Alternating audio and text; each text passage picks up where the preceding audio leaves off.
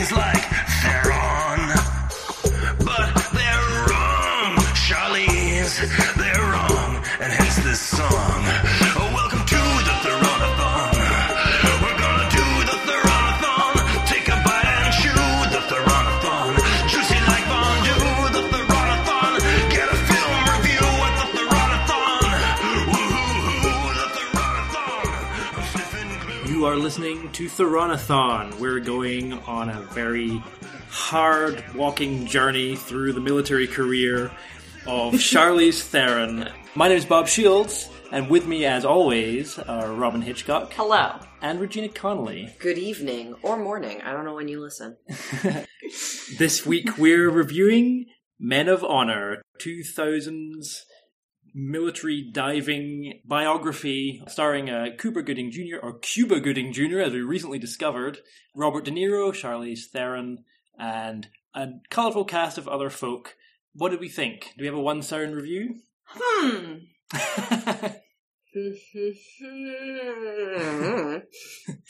Mine is. Oh. This is a very middle-of-the-road movie. It sure is. Yes. No, Regina, she said before we started recording she was going to have a controversial opinion, so just let us have it. Oh, I just meant in the rankings. I feel like when I list my rankings, you guys might give me guff. Oh, okay. So we'll find out. Yeah, I'm dying to find out. Let me do a quick summary. Yes, please. If I may. So, this movie starts in the present with a Robert... It's not the present. It's the 60s. It's the present of the movie, I guess. Right. But it is set in the 60s. Weird timeline. It's Continue. It's sort of formatted like a prequel sequel of Yes. its own self. So, you see Robert De Niro, and he's all like, watching TV and covered in blood, and then he fights with some dudes. He's handcuffed, but he has a fight with guys when he has handcuffs on. Right, and he's defending the honor of Cuba Gooding Jr., who he sees on the screen. And then we flash back to Cuba Gooding Jr.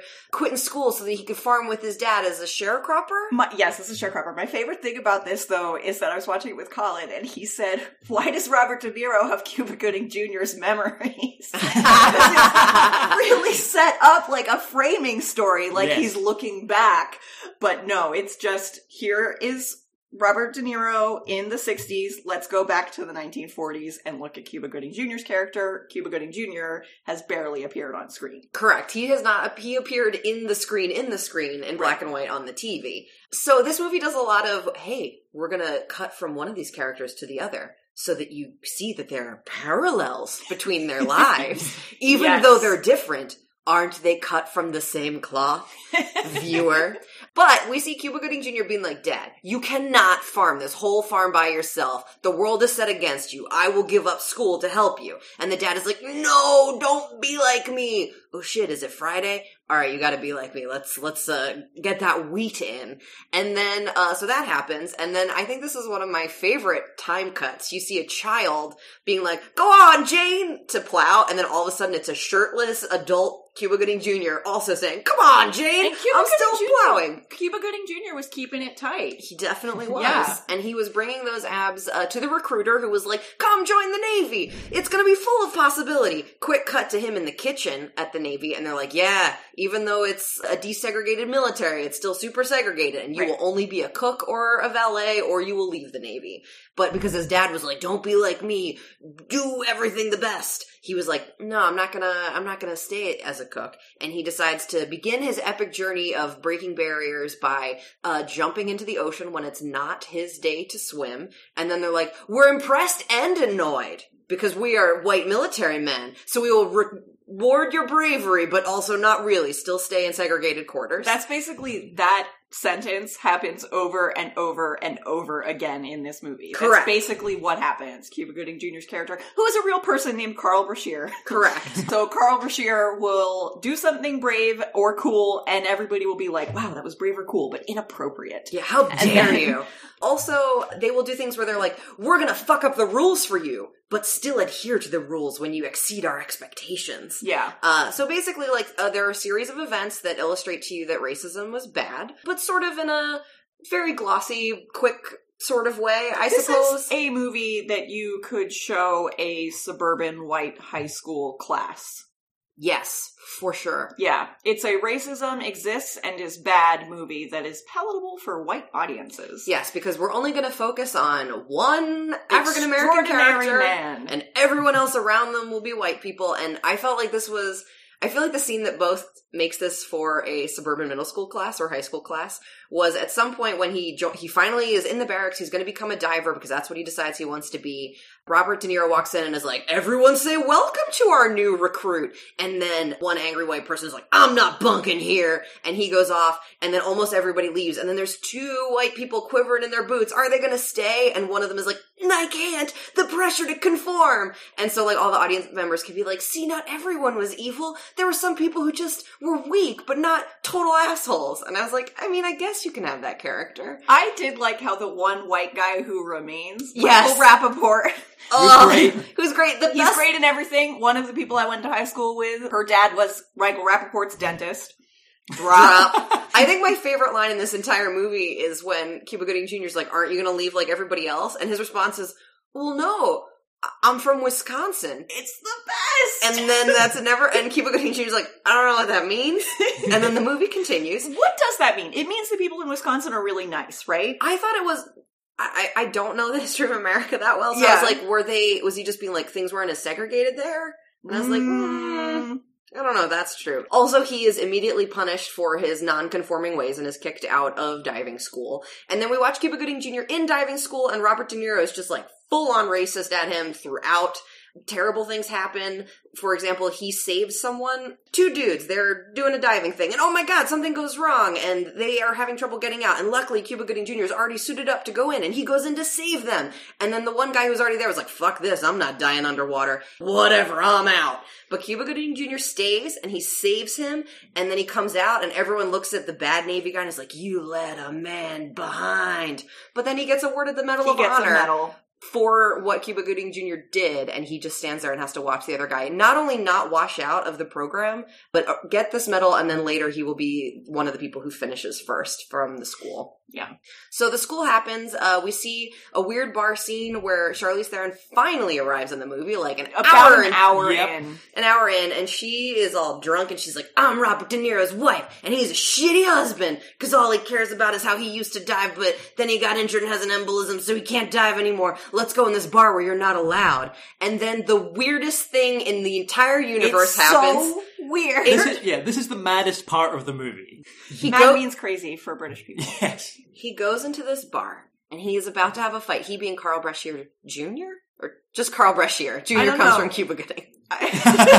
Anyway, Carl is like, God, what is Robert De Niro's character's name? It's such a good name. Billy Sunday. Great. Yeah. So he's like, Billy Sunday, you're not as good as me. And Billy Sunday is like, I did this amazing thing when I was a diver. You think you're better than me? And luckily, they have this disagreement in a bar that happens to have two diving helmets that fill with water so you can have a hold your breath off in a bar. They're like decked out like on like a pole holding them up, and they like wheel it out from the back. Yeah. They're like, some bars have darts. Some bars enjoy a fine selection of different brews on tap. We will hold your breath off till someone's nose bleeds for fun. That actually does happen. Correct. So they do this. Spoiler, guess who wins? It's the person who's overcoming adversity. It's true. And also not fucking old and with fucked up lungs. Yeah. Like, I don't necessarily think that it was because Carl was, like, a better man. He was younger and healthier. Also, I'm gonna go on the record and say, I don't care how long you can hold your breath for. That's not a judgment for your moral character or your standing as a human being. Well, that's why you're not a Navy woman. That's true. I am not a man of honor. And also, good! That sounds like a horrible thing to do. So anyway, there's a long, tense shot of, like, looking at Robert De Niro with his face in water, looking at Cuba Gooding Jr. with his face in water, looking at the bar being like, they are not breathing in that water. Also, when the water is filling up, they just sit there patiently, or stand there patiently, and like, Robert De Niro looks so bored as like water rises past the bridge of his nose. Yeah, he's like This is what I'm doing with my talent. All right. My favorite part about this scene is both that, where they're both just sat there looking kind of bored and like, this is no big deal for me kind of thing, but also the guy who's calling out the time is like, they've been under for 1 minute and 10 seconds, blah, blah, blah. And he just seems to call out at random intervals. He's not like, 2 minutes, 3 minutes. He's like, 2 minutes and 15 seconds, 4 minutes and 8 seconds. And you're like, why are you calling out at that in those intervals?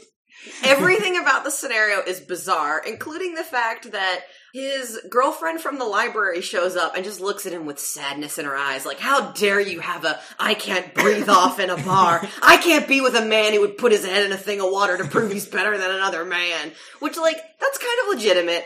And then they leave, and she's like, I can't do this! And then he chases after a cab and is like, marry me! And the cab driver's like, that boy wants to marry you. Oh, so weird. And then they hug. And she agrees. And she's like, yeah. And also, in between that part, there's a random part where a hysterical Charlize Theron crashes her car and is all, like, forlorn and wailing in the street, which everyone just kind of walks past and ignores. Yeah. I think that they imply she was trying to kill herself, that she was trying to drive her car off the pier.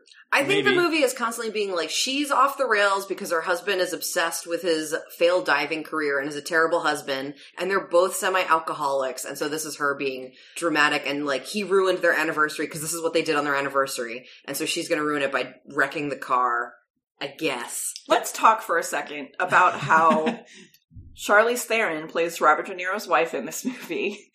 Robert De Niro was born in 1943, and Charlize Theron was born in 1975.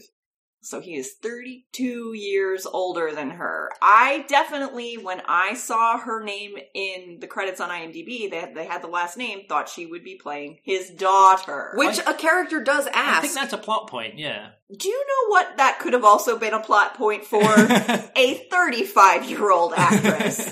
Like, this is just gross. I also, like, I'm like, okay, so you managed to get this much younger, dramatically more beautiful person. Like, absurdly more and beautiful. he can barely bother to make eye contact with her throughout the entire movie. Yeah. He's like, ugh, she looks amazing, and somehow wants to hang out with me even though I'm a washed up piece of shit. Can we Ebert or Meebert now? It's relevant. Yes. Okay, Ebert or Meebert. But the screenplay betrays some evidence of knee-jerk front office requirements. How else to explain the character of Gwen, the Master Chief's wife? She is simply unnecessary to the picture, and although Theron's performance is professional, it's beside the point. I think that's an Ebert. Yes, that is an Ebert. All right, I'm gonna which is just so true. It's just so true. I actually strenuously disagree with that. Okay. Because I think that I really like Charlize Theron in this movie, not just because I have a podcast about her and delight in her. Of course. But I actually think that she is the only one who remotely indicates the actual personal sacrifice that goes into a relationship when you have a monomaniacal obsession with being the best at X or Y. You didn't get that from Carl's wife? No, because I felt like Carl's wife was very generic and very like, how could you? Okay. Like, they didn't, it was just more, she was more a good woman for him, and it felt more like a trope, and I felt like seeing Gwen being sort of, you know, what she was, and like vaguely out of control, but also because she's Charlize Theron, like making the most of very minimal screen time, and like actually, I think showing like how fucking miserable it would be to interact with Billy Sunday. Nay, Leslie Sunday. Yes. I actually thought that the thing with Charlize and Billy Sunday was unnecessary because we were also getting it from Carl and his wife. And I thought that was one of the examples of this thing you're talking about with like forced character parallels. Yes. And I wrote in all caps in my notes, Brandy, you're a fine girl. Yeah. Because that's basically what this movie is about, is I can't be a good husband to you because I like the ocean too much. That is true, but I felt like Joe, that's Carl Brashear's wife, was more like a character in a song style. Like, I can't really love you because I love the sea too much. Yeah. Whereas I felt like Charlize Theron was a slightly different presentation of that. Okay. And also that you see the negative effects of it on her rather than just hear her say, I can't do this anymore. Like, you actually see her suffer. I felt like you saw Joe suffer, like, in the... Let's continue with the plot summary. Yes, all right. So, All right, so where were we? Marriage proposal. Oh yeah, so they're getting married. She taught him how to learn better because he had quit school, but he was passing his tests, and then he's finally coming up to the final test, and the Pappy, who's the head of the whole diving Holbrook. school, and hasn't appeared really, except for he's just literally in a little creepy tower the entire time with his pug brought up to him by Bucket.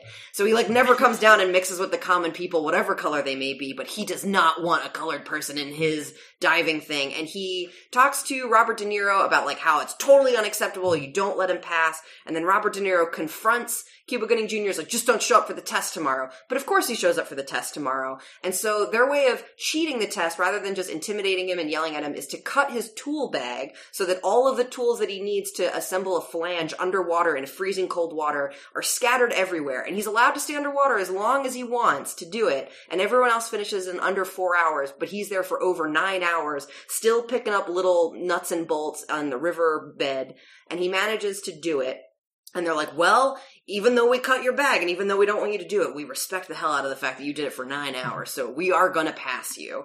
And as a result of that, Robert De Niro is kicked out of his teaching position, which was his consolation job for the fact that he couldn't be a diver anymore. And then it jumps ahead in time very quickly. Yeah. And because They're here's like, the that thing. part of the story that is interesting is over, so let's get to the next part of this guy's life that's interesting. Yeah. We snap back to the present. They also, I feel like this is where the movie stops wanting to say anything about segregation or racism in the military and is like, now we're just gonna pretend like that's over. It's like, in the 60s, people stopped being racist. Right, and also it's like, I felt like part of the movie was every step of the way things were difficult for him, but they're but now he made divers, so that's not going to continue to be true. But by the end of the movie, he's still the only one. Yeah, but everyone's nice to him now. And also, Sort of.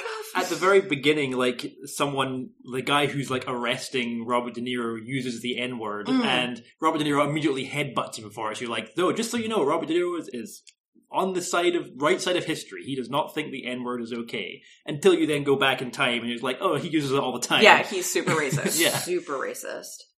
I have a quote from Ebert about Mr. Pappy.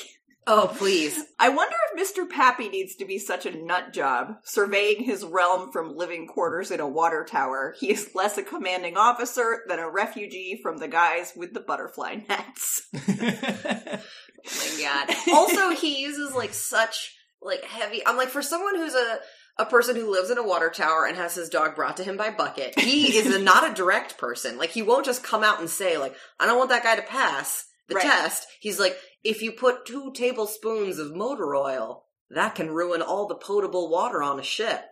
Get my drift? And it's what? And Robert De Niro's just sitting there with his fucking corncob pipe why am I doing this movie? So I mean, look, Robert De Niro appears to be enjoying chewing up the scenery and being an asshole and yelling at people. Doing his accent. Doesn't do an accent very often. That's true, yeah. It is a silly accent. Yes.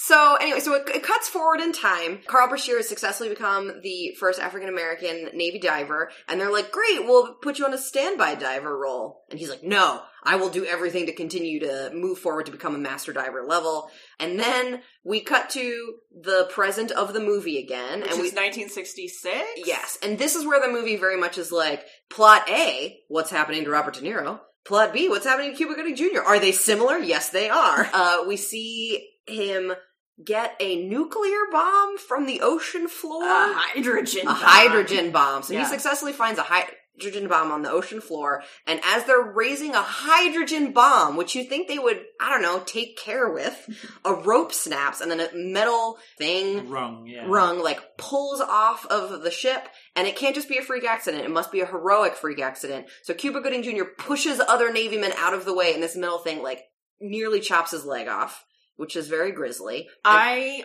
am not exaggerating, almost passed out. It's wow. I had to put my head between my knees, and Colin had to bring me a cool cloth. I was not doing well. Oh wow. They show him laying on the deck, and his leg is not completely detached, but it is laying in such a way that you're it is detached. I am getting nauseous thinking about it right now. Oh dear. Okay. Well, the only thing I want to say about that effect is I feel like if this movie were made today, there would have been blood everywhere. Yeah. And I feel like this was an example of more subtle storytelling still having a great Yeah, impact. it's not 127 hours level of gross. Ugh.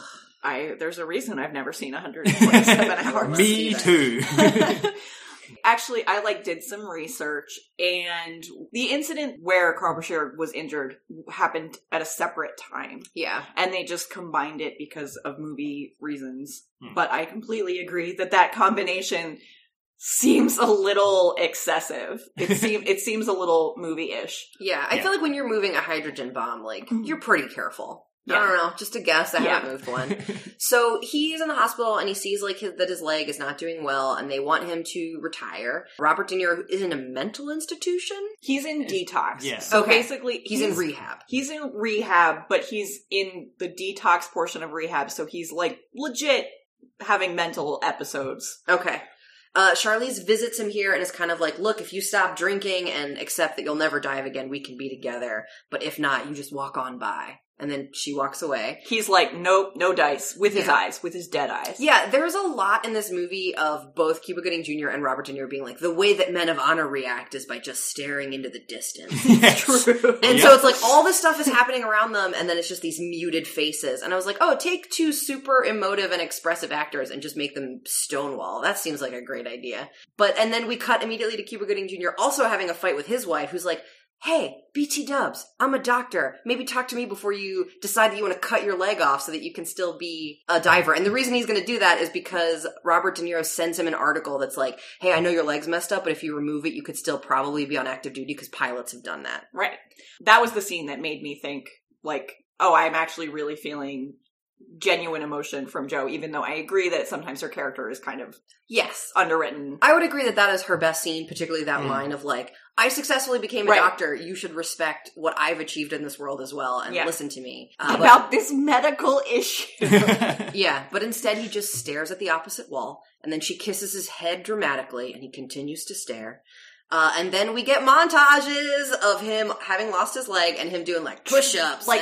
Just cookie cutter training montage. Oh my gosh. Yes. Just It's like the Black Rocky. yes. I really wanted Eye of the Tiger to come on. But it was not as good as Creed.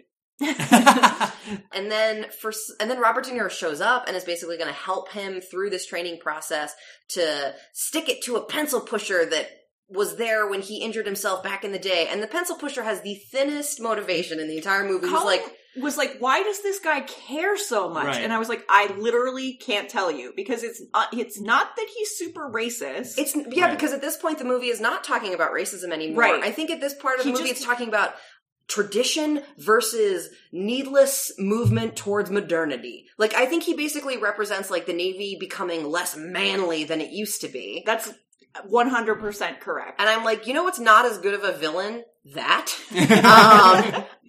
Way to downgrade the things that he has to be up against. Bureaucracy, that's what he's now up against. Yeah. Yeah, this guy who is punishing Carl because he hates Robert De Niro so much. Because he decked him a bunch of times. Right. Literally and metaphorically. Right. So anyway, there's a montage. We see him with a prosthetic, and then they basically Robert De Niro uses his influence as a disgraced naval officer, but who still pals with some higher-ups, to get Cuba Gooding Jr. a hearing where he can contest his retirement, and he is made to walk 12 steps in the new diving suit to prove that an old man with one leg can still do all the steps that a new man could do. Let's talk about the diving suit for a second. So the diving suits in this movie, if to picture them, it's in a fish tank, you have that little diving man with the big round head with a gate in front of it. That's their diving suits. Yeah. The new diving suit that the pencil pusher has introduced is that,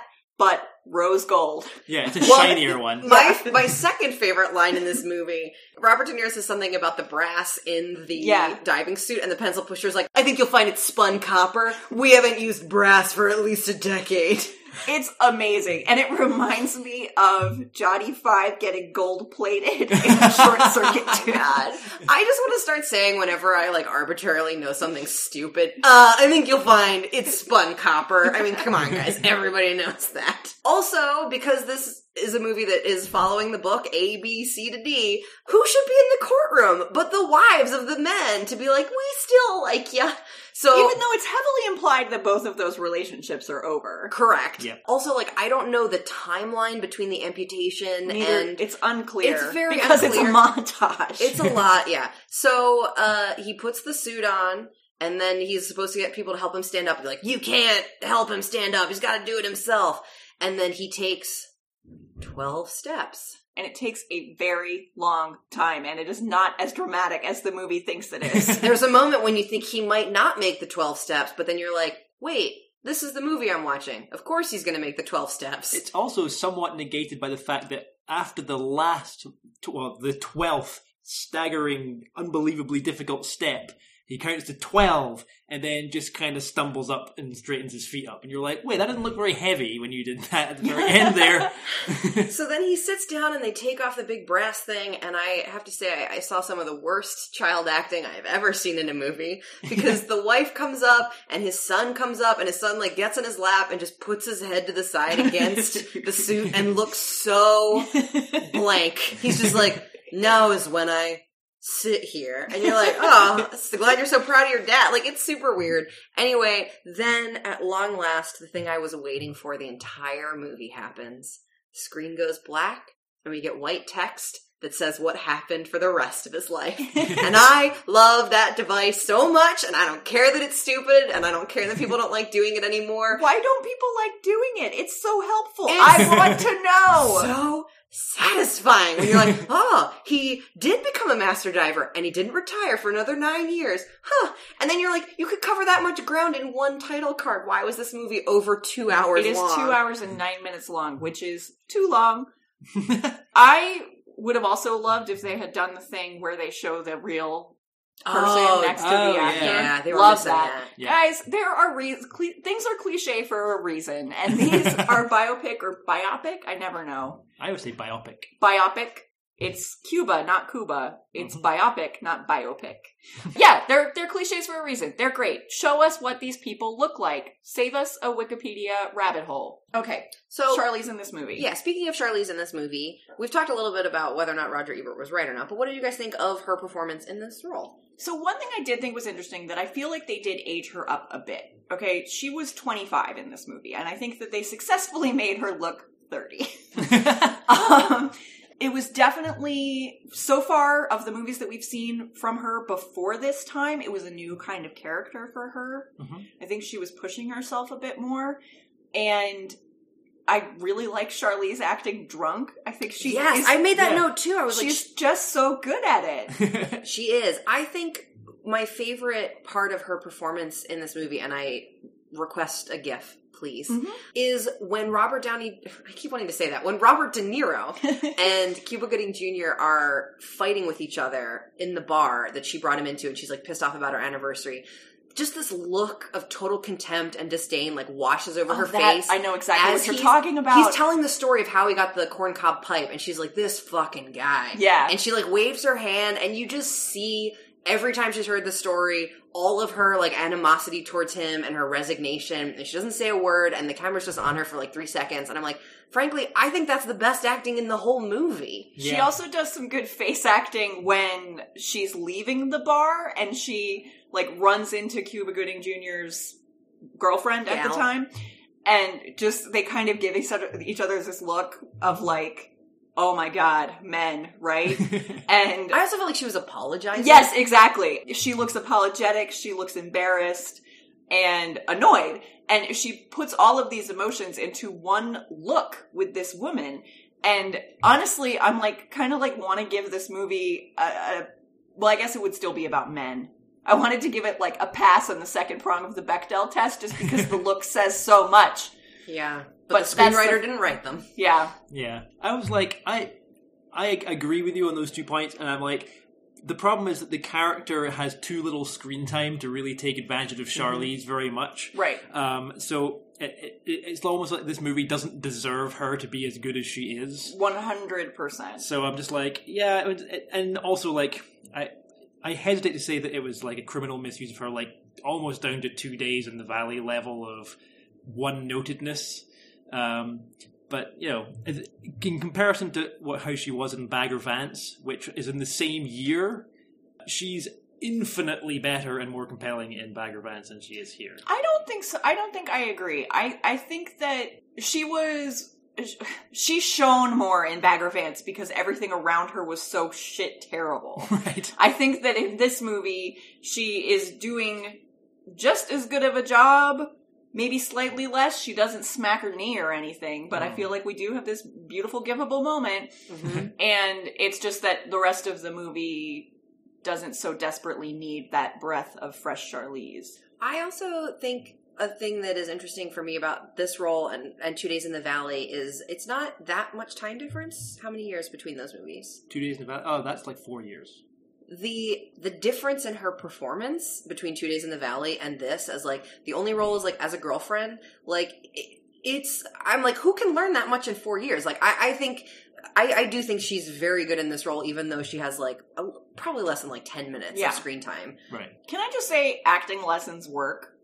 I realize I'm slightly biased here because I do teach a performing art, but it works, right? Like, there are a lot of performers who start out really clunky and then figure it out. And I don't think that it's just that they, like, happen upon how to act. I think that they study and they get better. Yeah. This is a movie, I know we don't do this segment very often because it doesn't often come up, but I am curious if you think that this movie would survive a cell phone. Like, could the storyline have happened if characters had texting and calling each other in Google Maps? Well, I don't think that we have cell phones that survive in deep water conditions, do we? I think they do make them. Okay.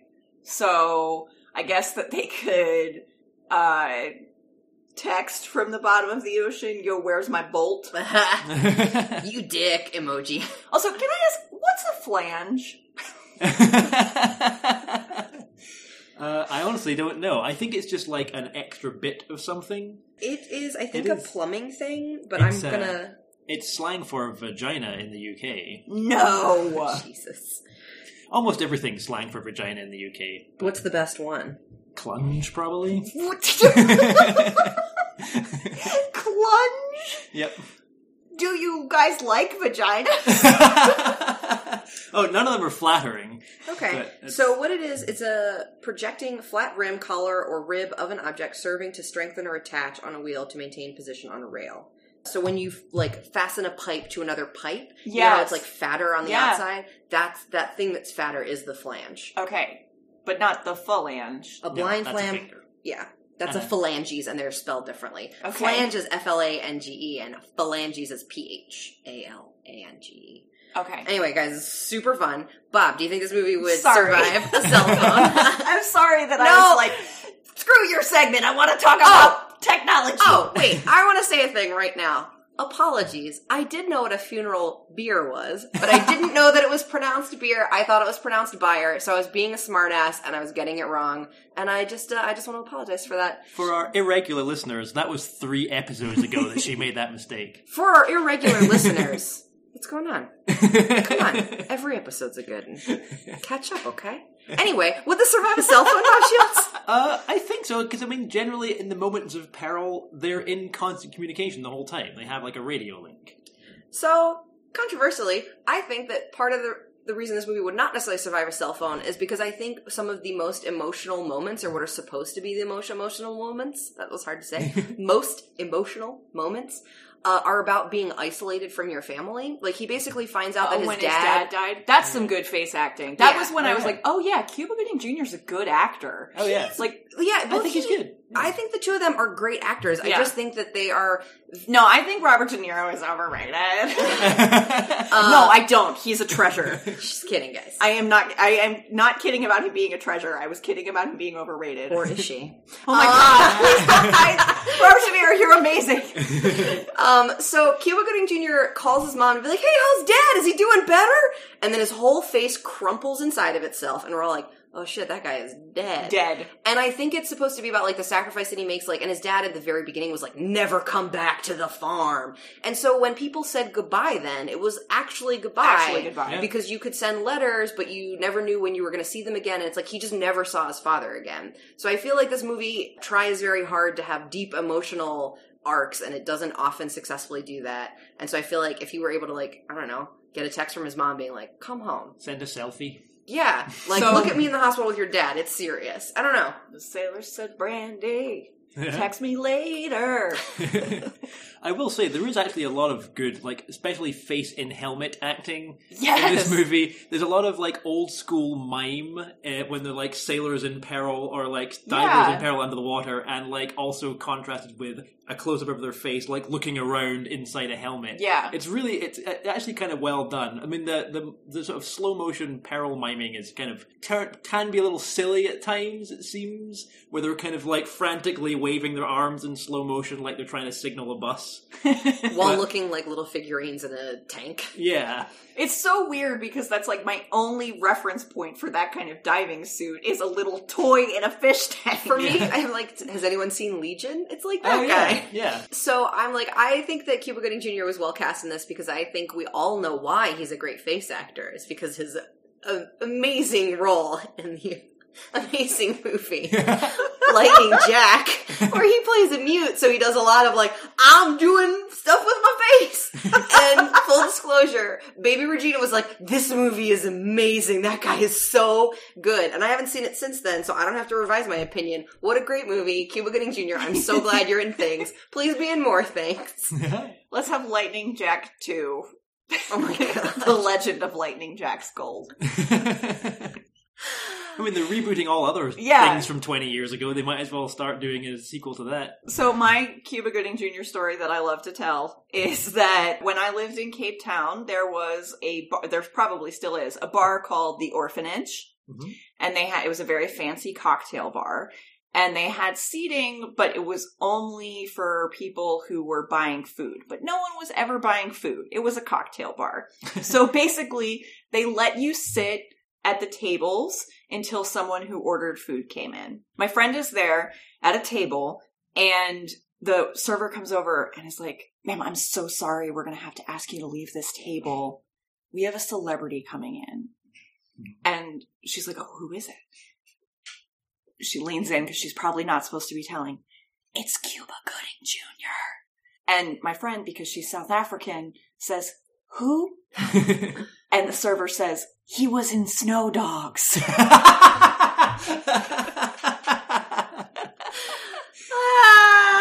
He was in Snow Dog.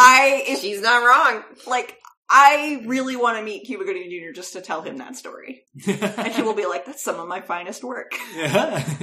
I feel like he just seems very joyful, so it seems like he'd be like, yeah, great, I'm glad she knows me. We made Bob watch his Oscar acceptance speech right before we recorded, and wasn't it wonderful? It was pretty good. Yeah. Yes, I gotta say. He's I a wish good I'd guy. I honestly, I wish he had had a better career, and I think it's great that he's sort of having a resurgence in the last few years. Because there was a rough period of time for him. The Snow Dogs time. Yes. The Lightning recession. Jack time, perhaps? I guess, well, that was before Jerry Maguire, That's right? fair, So, yeah. anyway. We should probably do something along the lines of, who would Keanu Reeves play in this movie? I would cast Keanu as Stutters McStutterson. Michael Rappaport's character. Snow Hill. Get out of here, Michael Rappaport. I would love to see Keanu Reeves as the only semi-decent person in this movie. But my friend Zoe's dad wasn't Keanu's dentist. Well, I'm sorry, but it's important. Also, the other reason I want that is because I want to see the look wash over his face when Robert De Niro whaps him in the belly with a giant weight belt and knocks him into the water and is like, don't come up till I say so. Because I think that would be, his stunned face would be a beautiful thing to see. That's true. I think that was my pick as well. Really? Yeah, Stutter McStutterson. Because I'm like, he's just so nice. I like a nice Keanu. I like a nice Keanu also. I have a different answer, and you may not remember this character, but... The taxi driver? Who's the taxi driver? He wants to marry you. Oh, that guy. Oh, no. But similar size of role. So when we're learning that Cuba can't read, or Carl can't read, or... Is bad at learning. Right. Oh. Carl struggles with his book tests, okay? And the teacher, who is in no other scenes, comes by and says, there are seats of learning beyond the walls and control of this camp. And it's so weird that inspires him to go to the library and meet his future wife.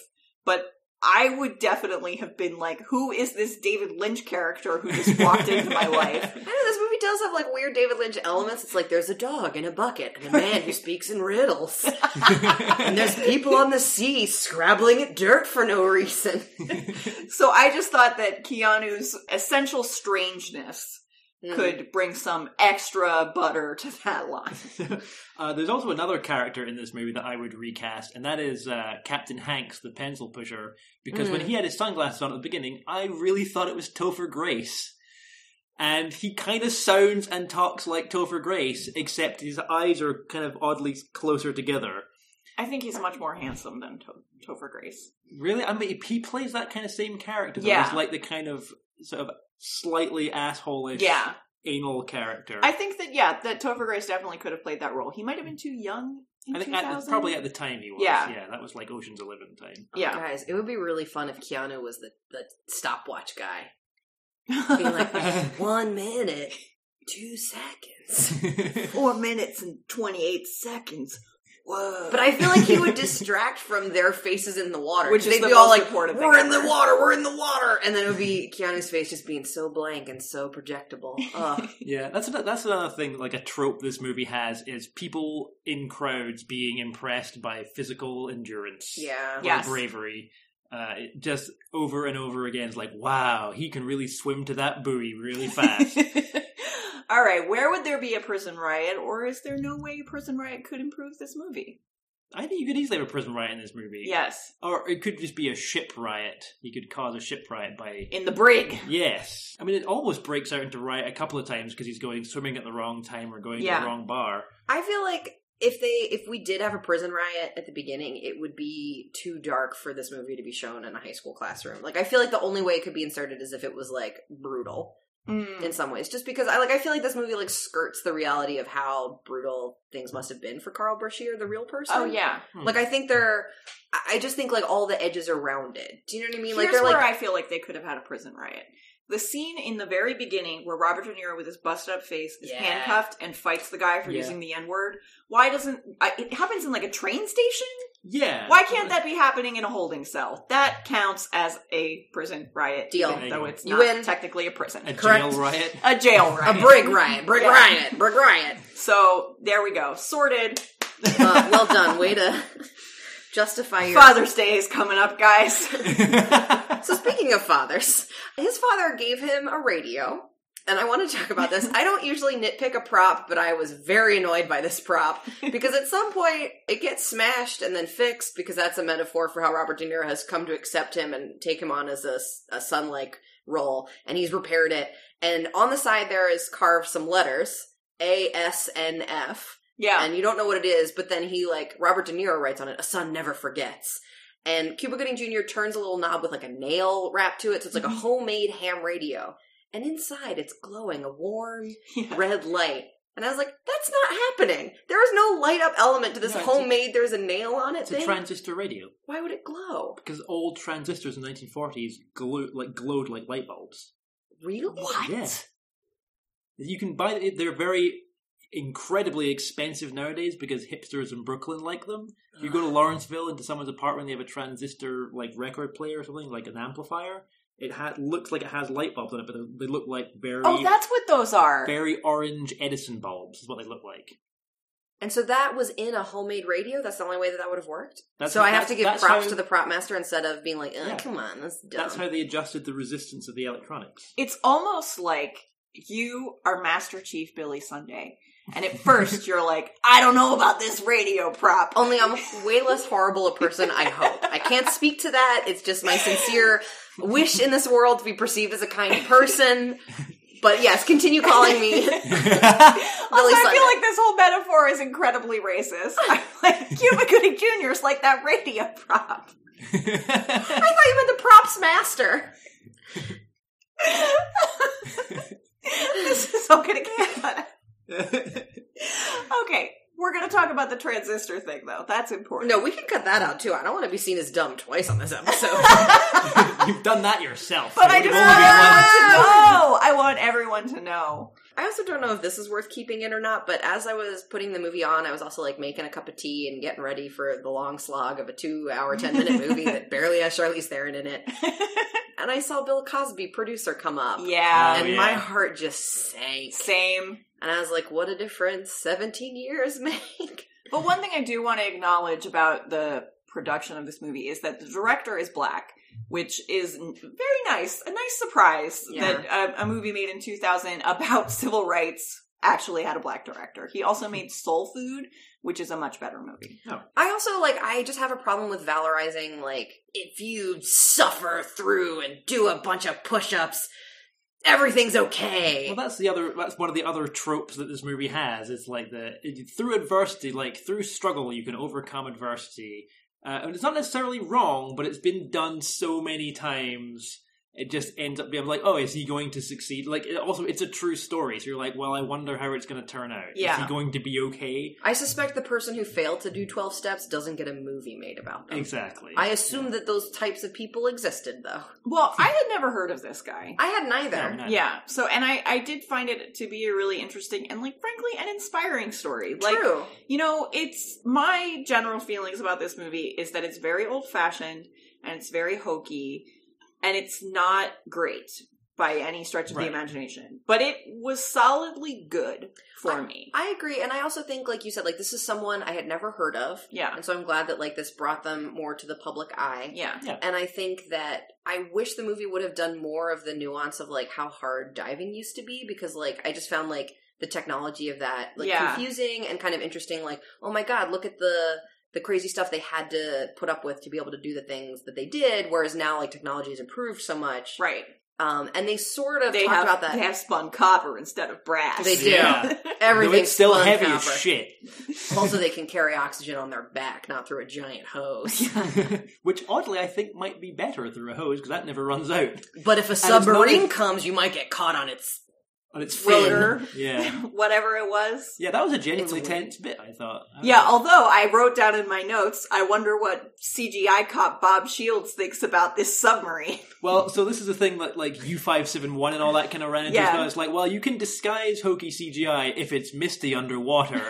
So it's there's definitely some elements where they definitely push that envelope a little bit when it's going past the camera and you see the rotor and you're like, wow, that doesn't look convincingly blurred. Yes. In the way that it's spinning, but I'm like, yeah, it's fine. Okay. They did a fine job. You're grading on a curve because it was Yes. 2000. Exactly. Fair yeah. enough. But yeah, so I thought that scene was good actually. The getting caught into something, because I was like, I don't know what's going to happen. Maybe that hose will get cut and he'll have 5 minutes to get to the surface. Who knows? It's I genuinely was tense during that scene. Yes. All right. Are we going to rank them? Let's do it. I think so. I'll start. I'm actually, even though I'm like, this movie is not great in any way, I am going to put it above Prometheus, because Prometheus had glaring flaws that this one doesn't so much. It's more like, this is fine. So it's going to be my number 4. So just below Kubo and the Two Strings. Gigantic gap there. Huge, huge gap, but above Prometheus.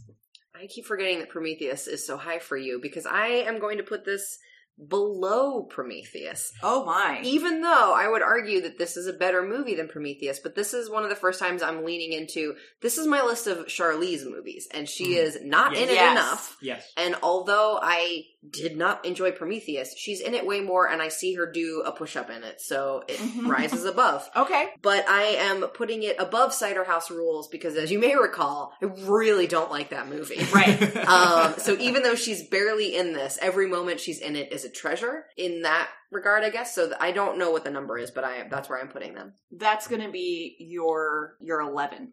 Yeah. Out of 13, so that's low. It's low. And it's largely because she's barely in it. Yeah. That's legit. Yeah, that's fine. That's my logic.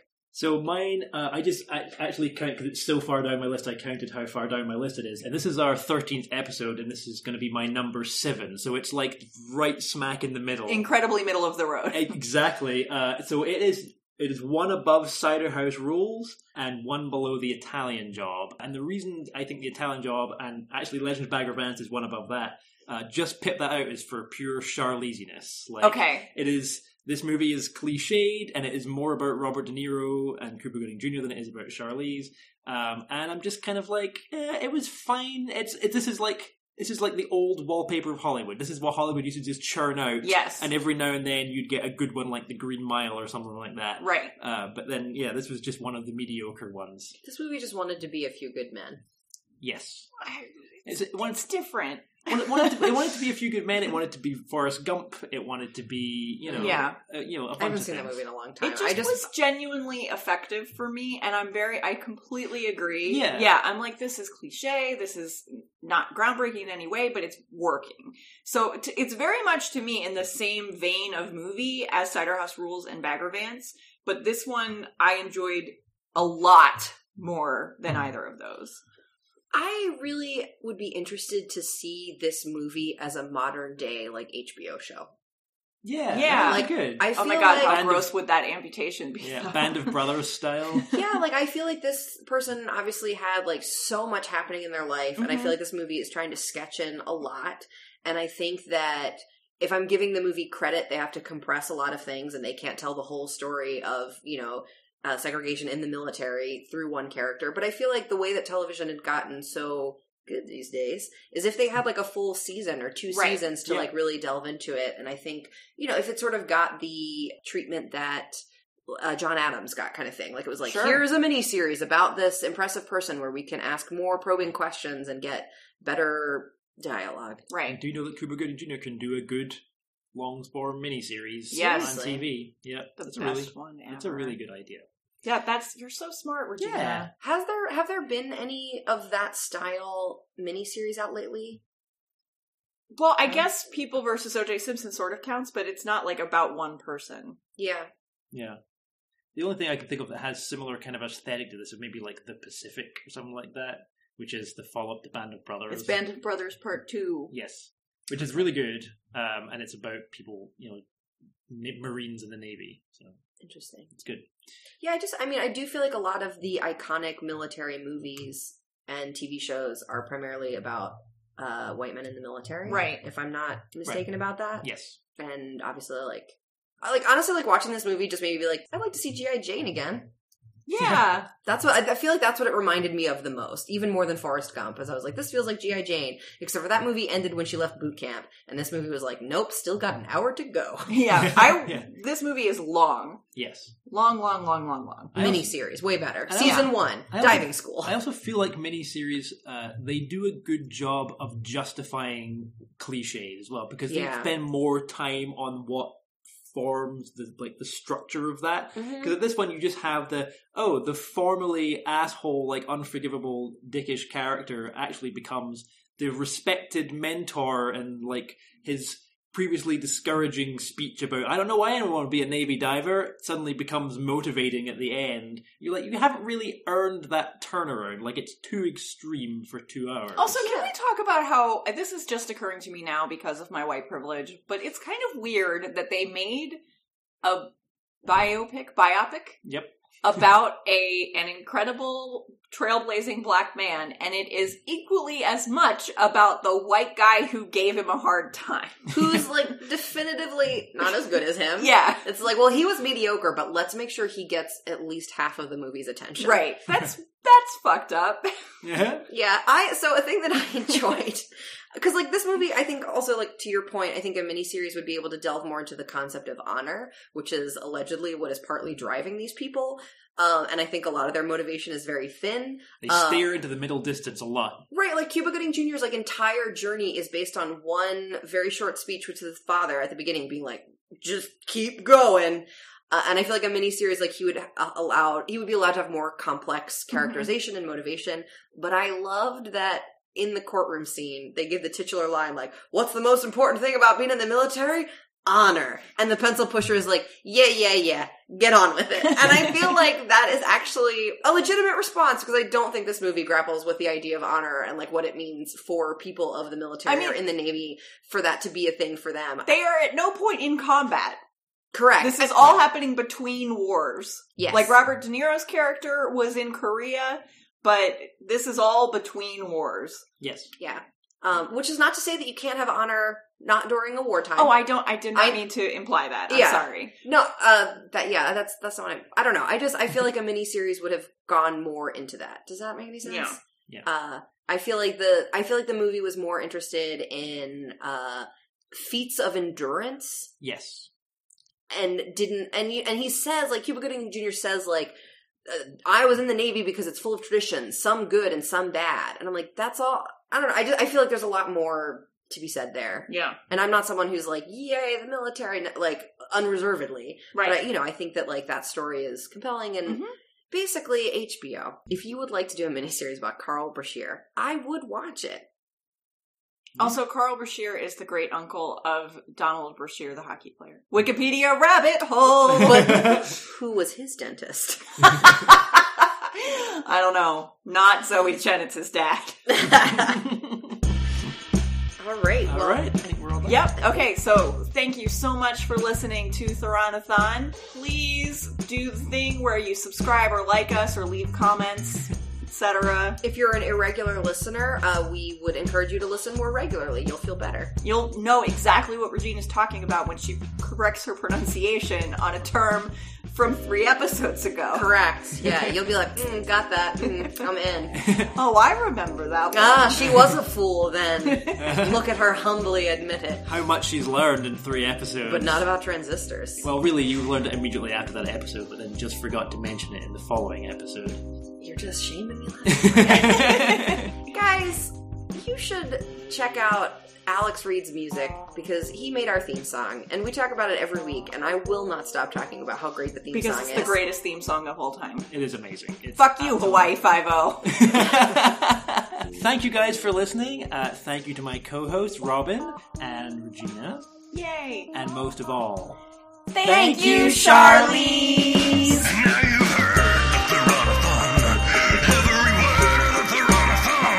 It just occurred, the Thoranathon. I hope your heart was stirred by the Thoranathon, and that your kitties purred at the Thoranathon. Your curiosity spurred by the Thoranathon. You're turning into a nerd for the Thoranathon. And if you're flipping the bird at the Thoranathon, we are undeterred at the Thoranathon. We're eating yogurt and curd at the Thoranathon. And then the one guy who's already there was like, fuck this, I'm not dying underwater. And he ditches his Friend who's going to asphyxiate. asphyxiate. asphyxiate. Thank you, Bob. Speaking the Queen's English.